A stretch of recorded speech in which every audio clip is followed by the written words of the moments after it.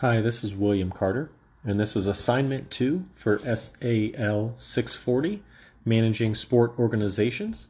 So for this podcast or topic, I'm going to be talking about conflict management. It's one of the topics that we've discussed so far in this class. So before we get too much into the details, the definition of conflict, one that I found online that I liked, is where I'm going to start off. So I think the easiest definition of that is groups or individuals. The conflict begins when some disagreement between parties. It often begins through a difference of behaviors, interests, desires, or values. And conflict can easily begin through jealousy or personal dislike of a person. So many ways that conflict can start, but it is very important to know as a manager working in any organization, but specifically in sport organizations as well.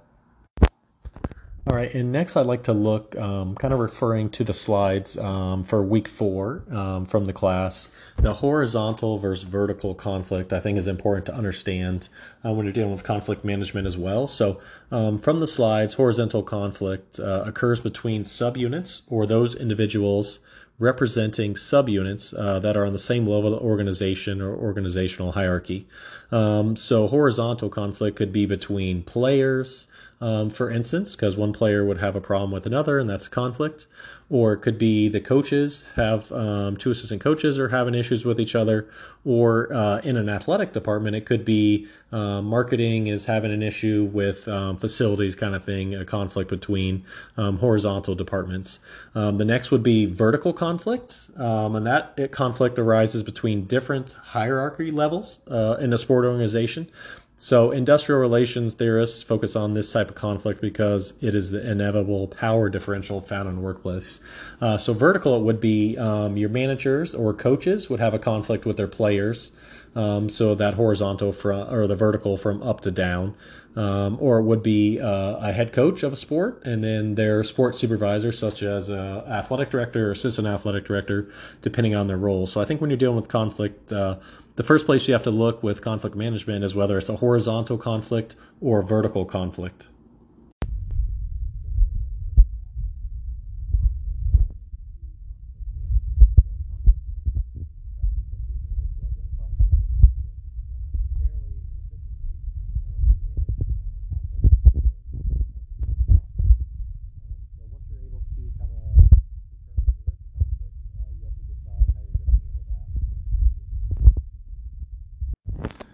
After kind of defining conflict management, doing some research on conflict management, I found there was typically 5 styles of conflict management. Different websites told me that, as well as the slides. So those conflict management styles, the 5 of them are competing, compromising, collaborating, avoiding, and accommodating. So with these 5, there's different assertive levels and cooperation levels that kind of determine on the conflict management style that you are as a manager. Let's talk about the 5 different conflict management styles. So the first one we're going to talk about is accommodating. So this is a style where you simply put the other party's needs before your own. So you allow them to win, in other words. So you're accommodating during this conflict. So if you're having a conflict with a teammate and they want to do it this way, you're willing to kind of give in to doing it this way this time to see if it works, or if it's something you know it's going to fail, you're still accommodating just to let them have the thought that they win this process. So the second one is avoiding. So this style, it's to reduce conflict by ignoring it. So I think this is typically the easiest to do, because if you try to avoid a situation, you're kind of hoping that the conflict itself goes away on its own. So by ignoring it or avoiding it, you're hoping that the party or the conflict between the two parties kind of just goes away on its own. The third would be compromising. So this style of conflict management, you try to find the middle ground between the two parties. So if you're a head coach, for this example, and you have 2 players that are kind of fighting or have a conflict, you try to find the middle ground where you can get a little bit of input from both of them and try to see where you guys can agree to meet in the middle, and it's not this side versus that side. You guys kind of come together as a team and compromise to deal with this conflict rather than it's he won versus they won kind of thing. The fourth conflict management style is competing. So in the competing style, you reject the compromise and involves not giving in to the other viewpoint. So for the competing style, this is where the parties are not going to compromise one another, and you decide that it's kind of my way or the highway style. So you reject the compromise, and it's my viewpoint is the best viewpoint. And then the fifth style is collaboration. So in collaboration, the best long-term usually produces the best long-term results. At the same time, it is often most difficult and time-consuming. So with collaboration, you're actually sitting down, kind of breaking down the process of the conflict and try to make it the best win-win solution for everybody involved. So there's collaboration from the two parties and potentially a supervisor.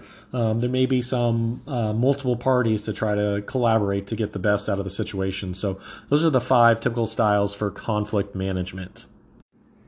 So now let's look a little closely at conflict management as it relates to kind of this class and managing conflict in sport. So I would have to say this is very important for the horizontal team kind of related conflicts. Is very important to make sure the team gets along, to make sure everybody is working on the same page so the team is more successful, as well as horizontally, the kind of team buys into the coach's philosophy and the coach's style so they can have the best performance from the coaching and the player's perspective. So when managing conflict in sport, I think it's important to have critical conversations. The critical conversation is the best way to kind of plan the action going into these conversations. So how do you communicate with your side so everybody views the conflict the same way, so everybody kind of understands the problem, but also allows each party to kind of express themselves. So having critical conversations and not just kind of avoiding them, I think, is very important. With critical or crucial conversation, I kind of got this from the Bo Hansen kind of athlete assessment sport management kind of dealing with conflict side of things. So the first they say is to share your facts. So sharing your facts to begin the critical conversation is important. So it's see it from your perspective on how you see things from each sides of the party so everybody understands where they're coming from. The second would be to tell your story. So tell your side of the story, drawing rational conclusions from the correct facts. So the third would be ask for others' paths. So what other ways do you see kind of the conflict occurring, and what other, if you see it one-sided, how do you see the other side kind of thing? So I had a previous kind of coworker who helped me kind of see things differently, to always see a different side of things and not just your side of the story. The third is ask for others' paths. So what other recommendations, or how do they see the problem or the conflict, and how can it best be addressed to everybody? The fourth is talk tentatively. So you also don't want to come off as being strong and aggressive when you're dealing with conflict management. So if you can talk tentatively, be a little bit willing to listen and understand everybody's side of the story and not just your own. And then encourage testing. So encourage testing is the fifth. It's actively inviting and encouraging others party to share their side of the story. So you're encouraging their side to see if their side works. So you're kind of splitting up the difference to try to see if you guys can come up to an agreement and how to handle the situation. Kind of getting low on time, so I kind of want to move on to the next subject. So I wanted to look at the cost of sport conflict. So I thought this was a key area that I found when I was doing some research. So the costs of sports and conflicts. So what could that mean? That could mean many things depending on the conflict. So as a head coach, if you're having some HR complain about you that you're hazing or bullying your players, it could be a very costly effect. You could lose your job.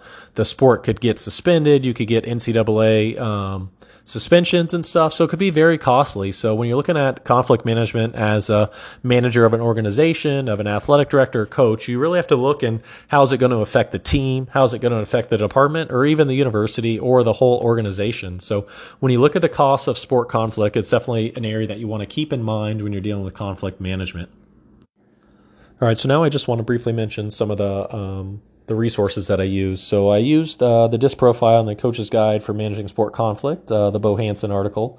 I used the week 4 PowerPoint slides from this class, specifically for the vertical and horizontal conflicts. I used Sport Conflict Institute website. It had different articles and sections on there, but I referred to the conflict management in sports as well as the costs of sport conflict in that one. And I also referred to the People Hum website for conflict management to get some definitions, as well as another website called the Valamis on conflict management styles. So I'll kind of drop those in the notes section as well for my references.